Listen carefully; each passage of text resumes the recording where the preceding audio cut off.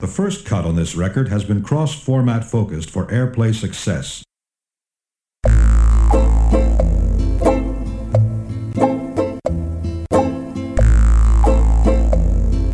The men beat on their drums.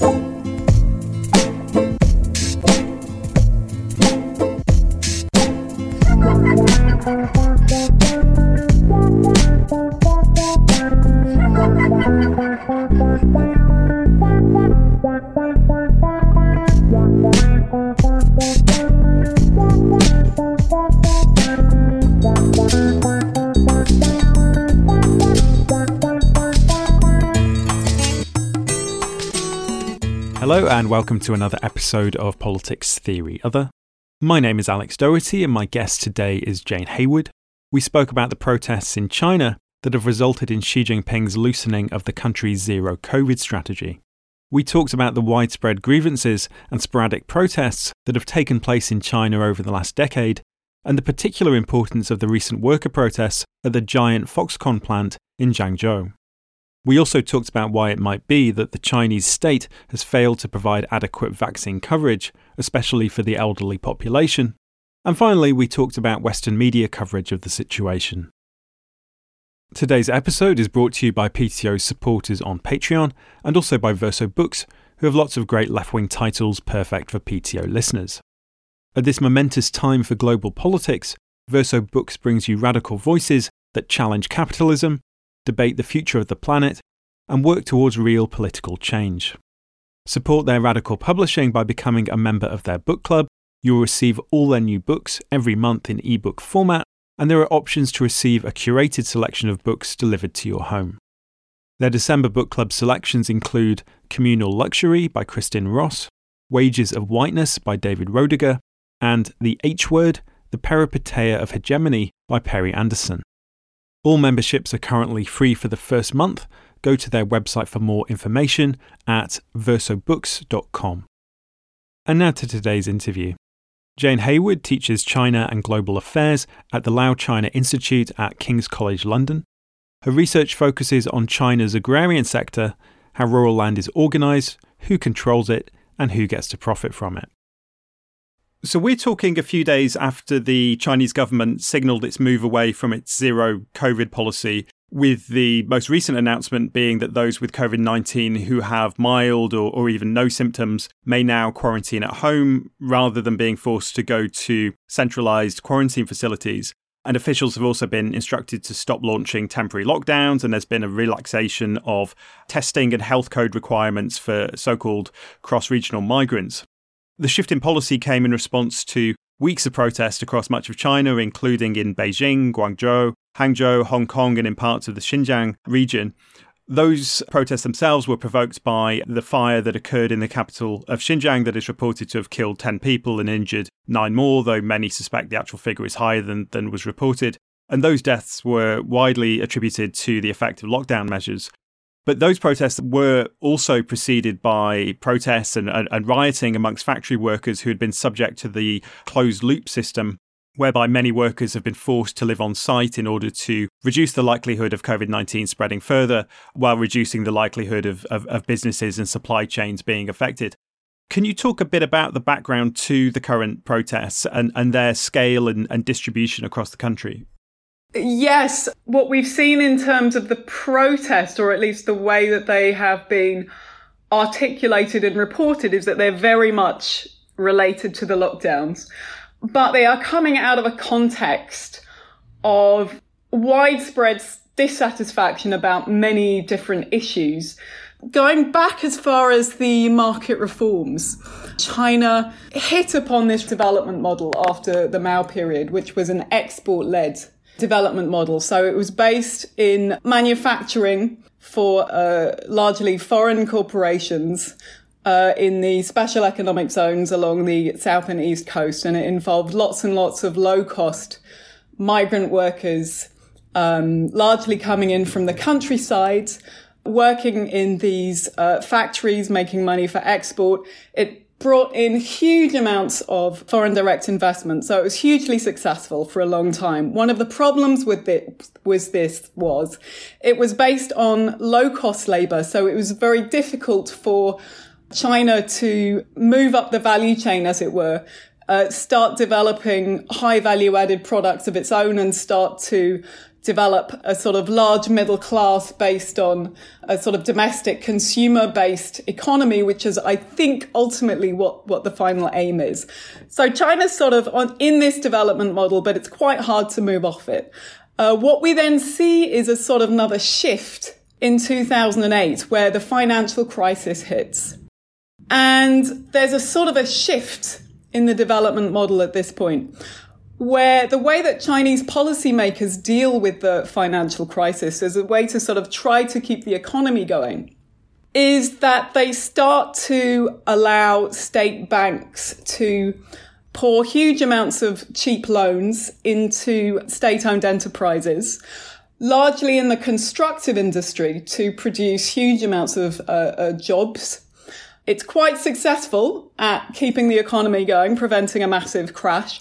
What you then see, because of all those, all that government-backed debt going into the construction industry, is huge amounts of building, and very, very accelerated urbanization all over China. As part of that, because of the way that the construction industry and urbanization processes work, is you get a lot of land transfers. So processes whereby rural land is being transferred into urban land and then built on. And that goes through a process whereby local governments are involved in allowing those land transfers. So what you have is a kind of alliance building up between local governments who are making revenue from those land transfers and urbanization and real estate projects, allied with an increasingly strong real estate industry. So what you have at that point is lots and lots of protests over the land transfers, because sometimes they're based on dubious legality. So you have people in villages losing their agricultural land, being shifted into tower blocks, sometimes very much against their will. Meanwhile, local officials are getting quite rich and a huge amount of land revenue from this. They're able to deal with the protests to a large extent. They have sort of strategies for dealing with them so that they don't sort of spread across the country. So there are all kinds of dispute resolution mechanisms that these processes are channeled into, or there are mechanisms by which officials are able to sort of co-opt group leaders and this kind of thing. But what you end up with ultimately is strong connections between construction and the real estate industry and local government officials, and an economy that is largely based on government-backed debt, which is a real problem. All of this is relevant because what Xi Jinping does is he comes along and he says, I'm going to help you to shift. I'm going to help you to bring about this economic shift, basically by reorganizing the economy so that it's no longer founded on state-backed debt the way that it has been for many years. That's going to challenge vested interests. It's going to cause problems for local governments who have been getting their money based on these land transfers. But this is, over the past couple of years, this is what Xi Jinping and the leaders at the top of the party have been trying to do. Because of the reforms that he and the leaders at the top are trying to bring about at the moment, reining in the state-backed debt, we have huge problems in the property sector. Because once all that state-backed debt begins to dry up, as it were, then the property industry starts to become very shaky. So over the past couple of years, since I think summer 2021, we've seen companies like Evergrande, which is a massive, massive construction company, start to get into real trouble. I've seen figures that say the Chinese economy is something like 30% of it is based on the construction industry in one way or another. So this is a massive sort of shock that's going on across the entire economy. It's impacting people, not just directly in the construction industry, but there are huge amounts of people in the middle class who were planning to buy their first homes. They had taken mortgages out on homes that weren't built yet. These homes now aren't being built. So what you have seen over the past few months, even before the lockdown protests, is mortgage resistance, people refusing to pay their mortgages. So as you can see, there's already lots of dissatisfaction, lots of challenges to vested interests, lots of concern amongst the middle classes about where the economy is going. You lay that on top of the lockdowns, which have impacted, in particular, people in major cities like Shanghai, which has simply layered on to, I think, large levels of dissatisfaction that were there already. And with the Shanghai lockdown, we're talking about some like 27 million people. This is almost like a country scale lockdown, right? Absolutely. So you mentioned already that actually this started off with the massive worker unrest in the Foxconn factory in Zhengzhou. So one of the extraordinary things about this protest, and one of the reasons that it is so significant, is that you have seen a moment of worker uprising, as you mentioned, workers in Zhengzhou in an extremely oppressive, controlled, closed-loop system, whereby they have no life at all outside of their working life. They can't leave. They don't know when they're going to be able to leave. It's bordering on a prison system. Then there are also rumours about people dying inside the plant, and people were getting afraid of the rising COVID numbers inside the plant, so they were worried for their health as well. They started to try to flee. We should probably say that, of course, the West is implicated in this system since these factories are high-tech products for export. Yeah. So, this factory is, it's a Foxconn factory, which is a Taiwanese company. It's vast. It's got about, I think, over 250,000 workers in it. It largely makes Apple products. So it makes Apple iPhones in particular. And the Apple iPhone 14 is about to come out, which many consumers, I'm sure, are very excited about. The Apple company is very excited about. And one of the reasons there's been so much huge amounts of pressure is that, they're producing these brand new Apple phones in the run up to Christmas. They're absolutely desperate to make sure that they meet their production targets. And it's in this context that workers were starting to flee out of the awful working conditions and fear that they weren't safe because there was COVID. There may be COVID spreading around the factory. What local officials then did, because they're so keen to make sure that Apple meets their production quotas, is that they have gone out and tried to get people at short notice to come and work in the plant, and they offered them very nice economic incentives to do that, bonuses and so forth. When these people showed up and looked at their contracts, they weren't being guaranteed what they were supposed to get. And so what you then got was workers who had been there before in the horrible working conditions, the ones who hadn't fled but were still very unhappy with everything that was going on, combining with very, very angry workers who had just arrived, and you got this massive explosion of protests. So news of this would have gone around the country, and it's something that, people can resonate with. And it was a fairly rare moment when you would have got a kind of a cross-class connections, sympathy, empathy, whatever you want to call it, a kind of a moment of cross-class alliance or mutual recognition that people are in the same sort of boat here in terms of the fact that their lives are repressed and they can't go out wherever they want. Now, that is really unusual. To get it across different cities like that and across class boundaries like that. Now, how far that goes, we don't know yet. But the Zhengzhou protests were huge. Right after that, as you said, just a few days later, there is this horrendous fire in Urumqi in Xinjiang.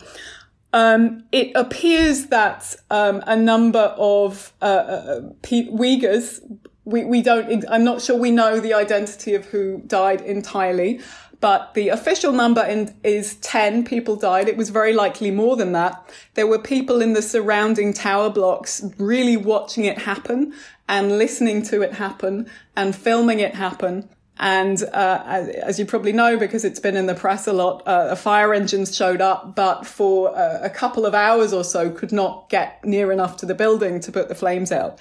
So there's those terrible images of the water being directed at the fire, but not actually reaching the building. Right. Absolutely horrendous.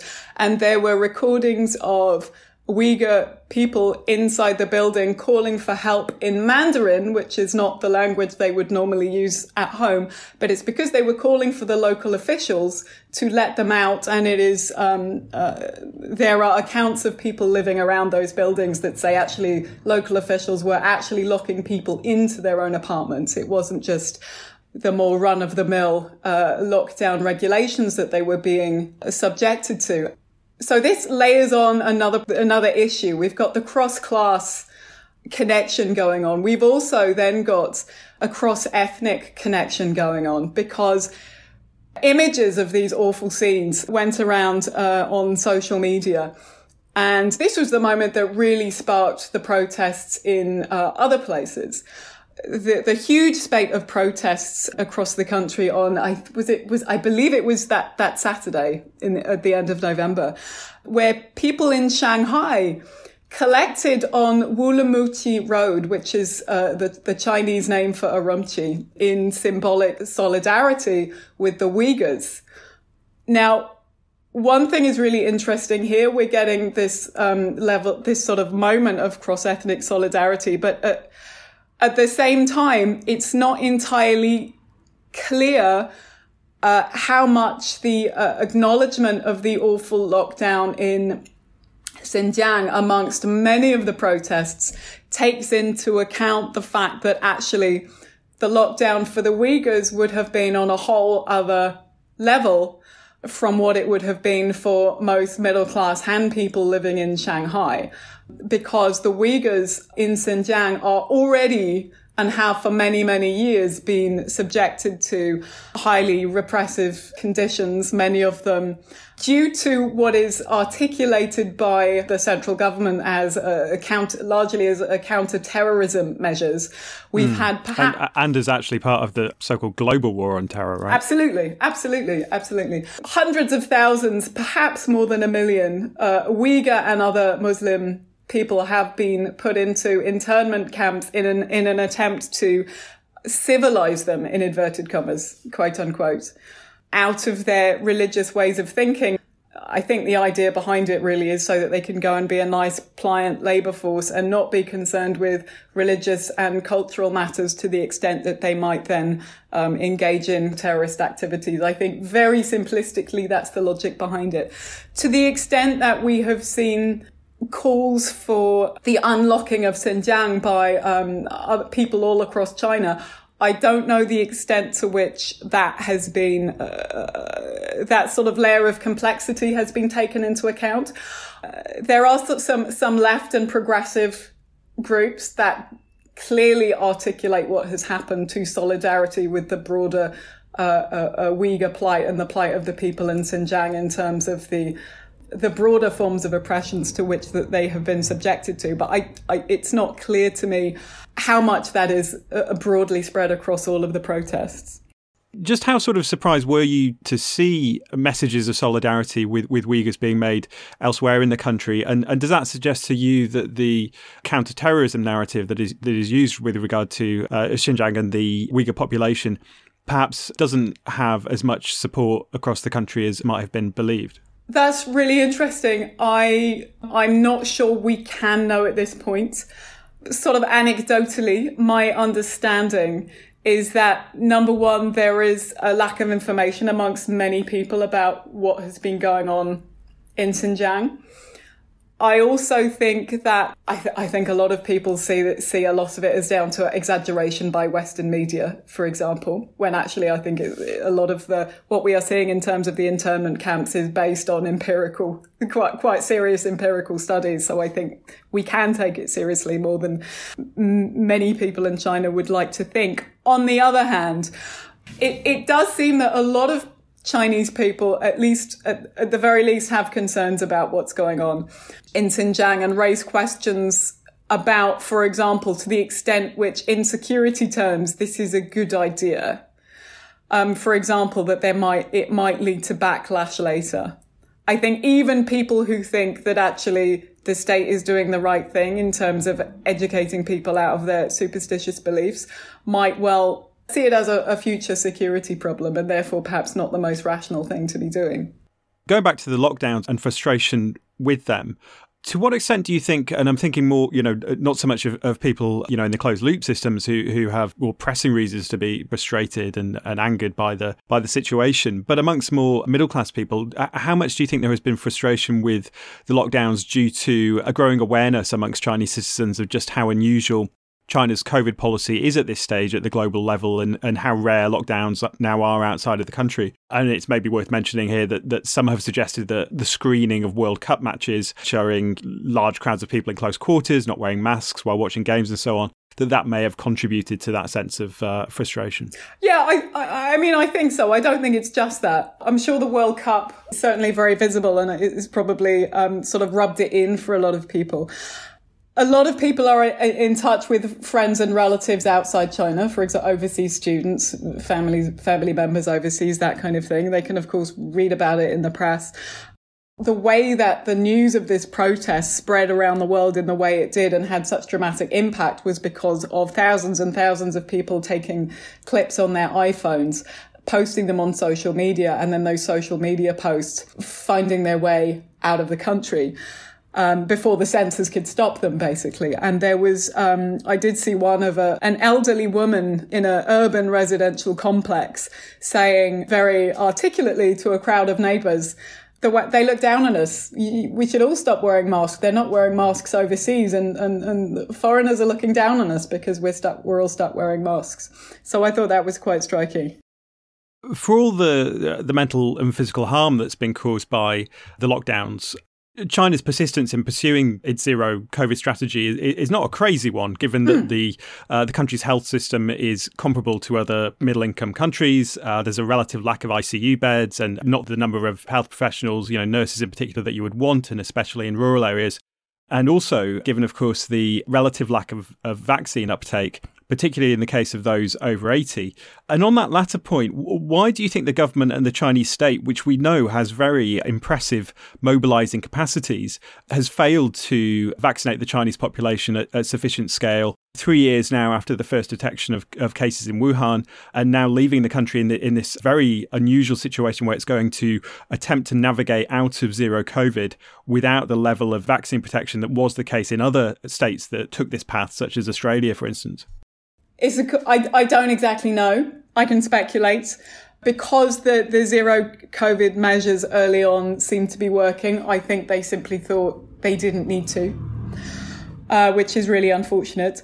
There is a lot of resistance to vaccine taking, partly because there are a lot of drug and food scandals in terms of dodgy production of substandard foods or dodgy products being put into food. There was a major vaccination scandal in 2018, which received a lot of publicity about, I think it was actually a private pharmaceutical company in China putting substandard chemicals into their products and then vaccinating large numbers of children.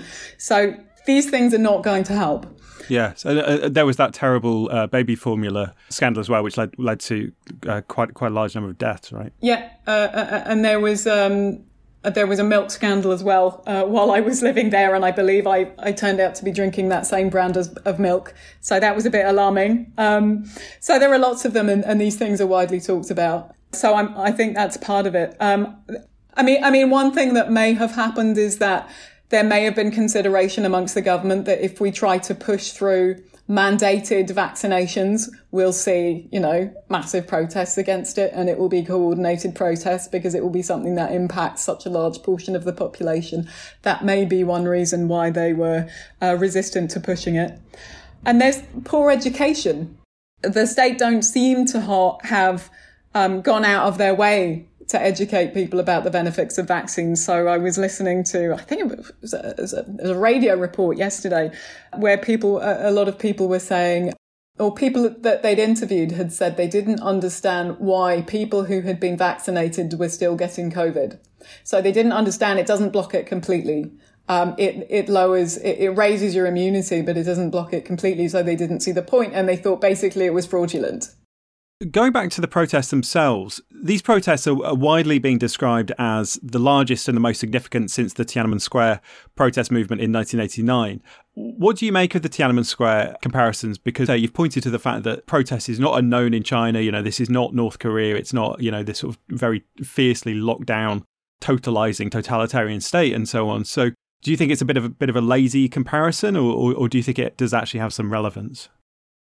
I don't think it's a lazy comparison, in that I think the level of the protest, the scale of the protest, the prominence of the protests is really extraordinary. And we haven't seen anything like it since Tiananmen.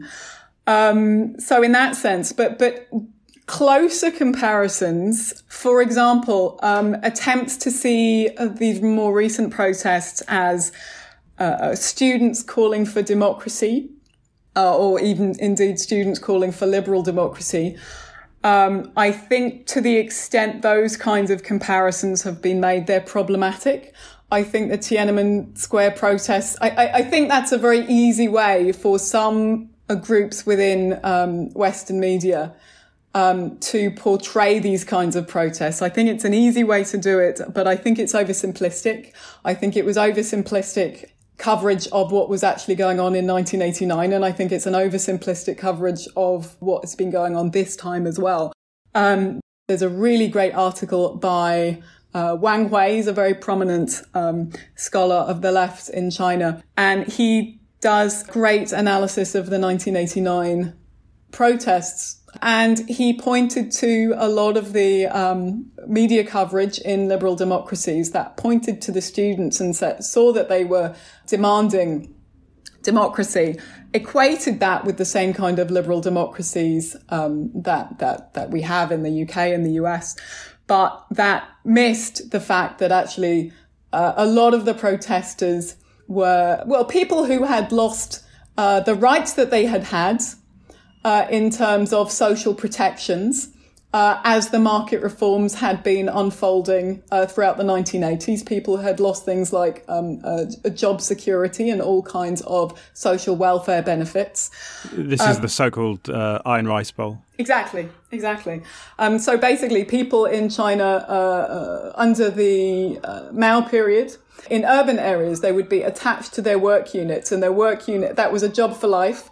And they would be supplied with all kinds of social benefits, schooling, housing. And so they may not be able to make huge amounts of money. They may not have huge amounts of freedom in terms of where they could go and look for jobs or move around the country. But socially, they were protected. As the market reforms took off, there were all kinds of benefits that come with them. But people's lives became more insecure than they had been. And so a lot of what was going on within these protests was demands from the state that the market reforms not be quite so radical, and that there be more forms of social protection to protect people from these market reforms. So this isn't a calling to return for the socialism of the Mao period, but it was a calling for a different kind of social and economic system than the one that was developing throughout the 1980s. And there were calls for democracy, but as Wang Hui points out in the article, it may well have been, or some of these calls were for a more socialist kind of democracy based on forms of stronger social justice. But what the press overseas picked up on was not these workers, but the student voices and the student calls for democracy, and equated those with calls for liberal democracy, and therefore misunderstood a really fundamental part of what the movement was about.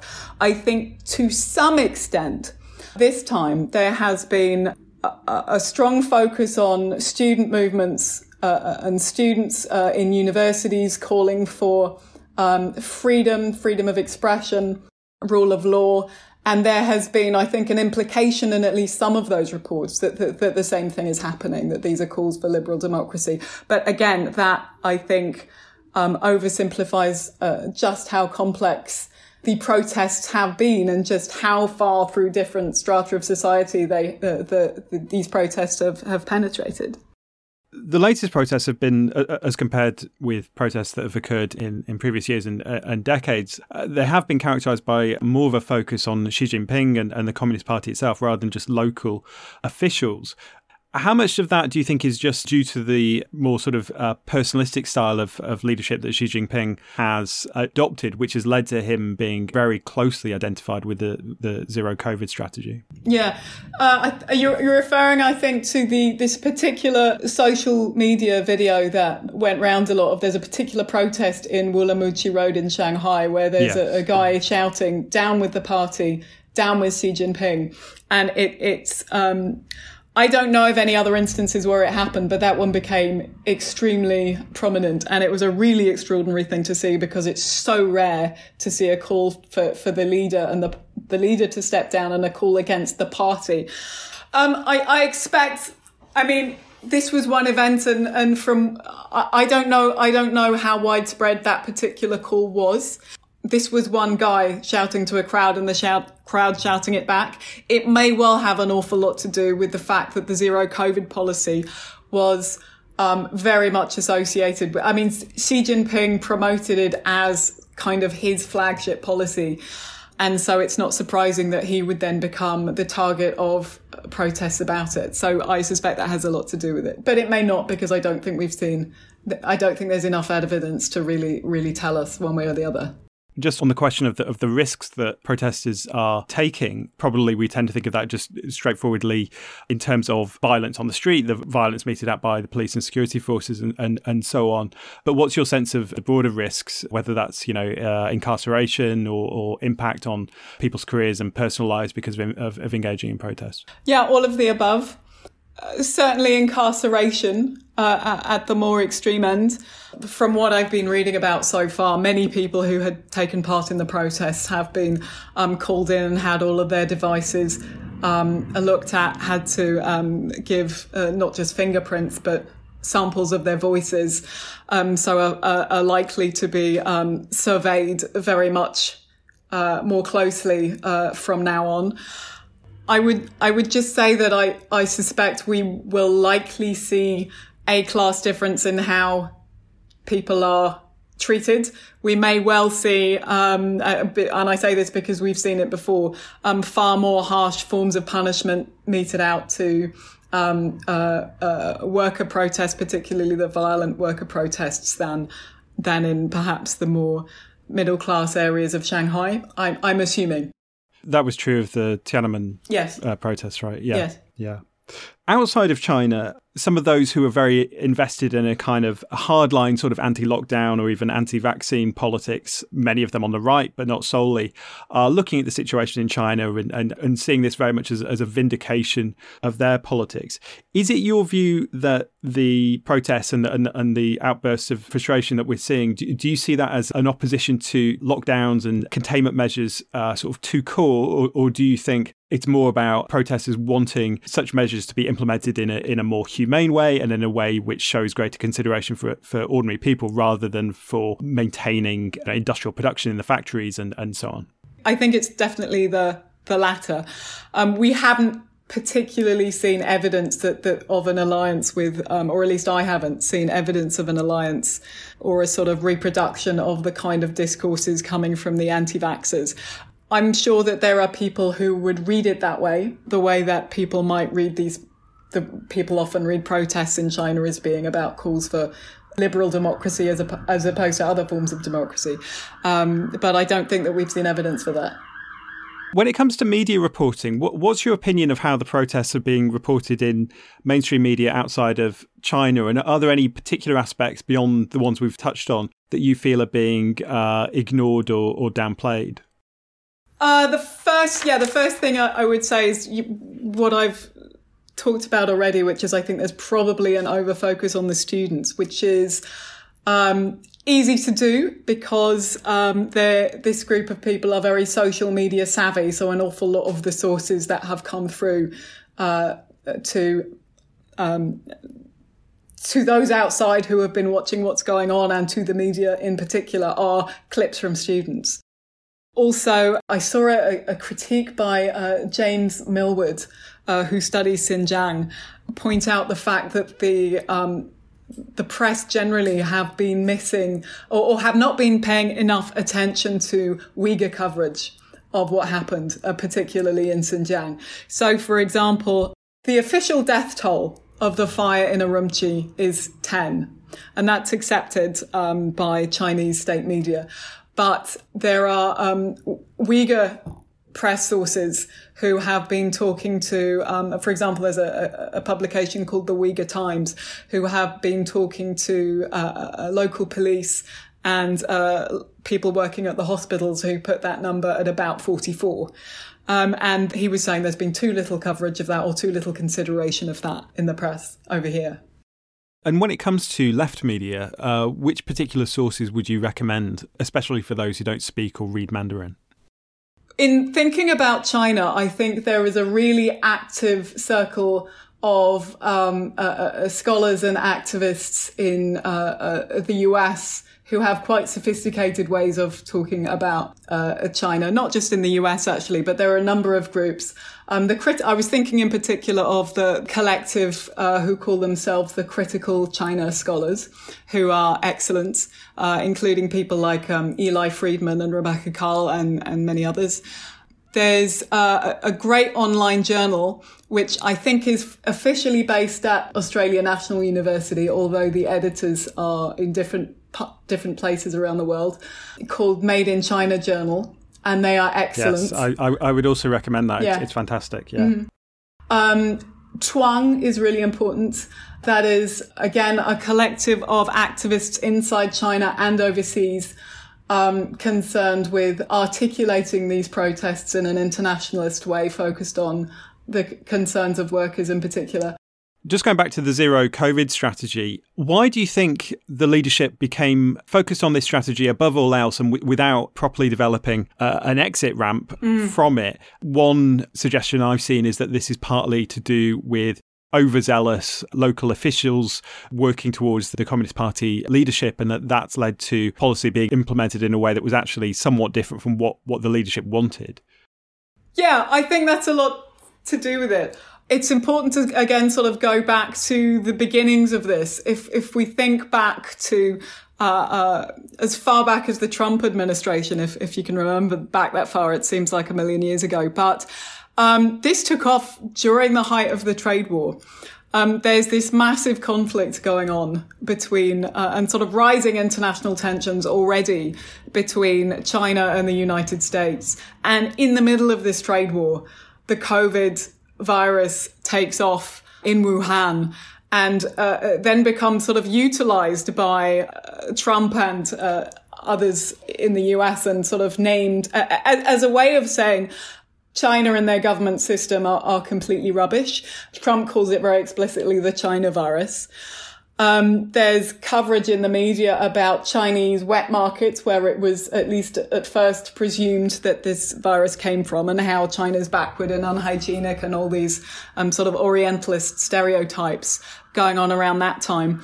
Then it spreads around the world, and China pursues this very intensive form of test and trace and lockdowns and keeping track of people on their apps, and they managed to get it under control before other parts of the world do. And then they open up to great ceremony before anyone else. And at that point, it completely flips the narrative. And people start to look at China and think, oh, authoritarianism really works when there's a massive pandemic. So in that sense, I think it was a huge boost for Xi Jinping and the leadership at that time. I think it was a much needed boost from their point of view, given the rising tensions around the trade war and given the sort of very sort of harsh ideological competition that there was at the time. And that, I think, is part of how the zero COVID strategy became so tightly associated with Xi Jinping in particular. Then as other variants came along, particularly Omicron, to which it was not quite so, to which these measures were simply not enough. And so they had to sort of ramp them up and make the lockdowns more and more intensive and longer and longer and longer. The 20th Party Congress was coming along, which happened in October this year, which was really, really important for Xi Jinping because it was going to be announced, or at least officially passed through Congress, agreed by Congress, that he was going to have a third term, which previously Chinese leaders haven't been supposed to do. So that was a little bit controversial already, but he needed to demonstrate that he is able to bring absolute stability be, an exceptionally good leader in order to be able to legitimate that. And so starting to open up and have the Omicron variant running all over the country would have been a really bad thing at that moment. At the same time, as I mentioned, that Xi Jinping, for particular reasons, is such a strong leader, and because of the reforms, the sets of reforms and changes that he has claimed he is going to push through, has managed to centralize power around himself, certainly at the very top, that it is likely that there was simply a stifling of debate at the top, particularly around that time and in those months. To the extent that there's been less discussion, it has been very hard to move away from those lockdown measures. And I was having a look in an article in The Lancet, the high-profile medical journal, around this issue, which had reported on various very high-level medical experts in China who had said anonymously, nobody's listening to us. Like, really, nobody's listening to us. This is not about medical policy. This is about these are political decisions that have been made. So I think that goes at least some way towards explaining it. You've been listening to Politics Theory Other. If you've been enjoying the show, please consider rating or reviewing it on iTunes. Thanks for listening. I'll be back next week.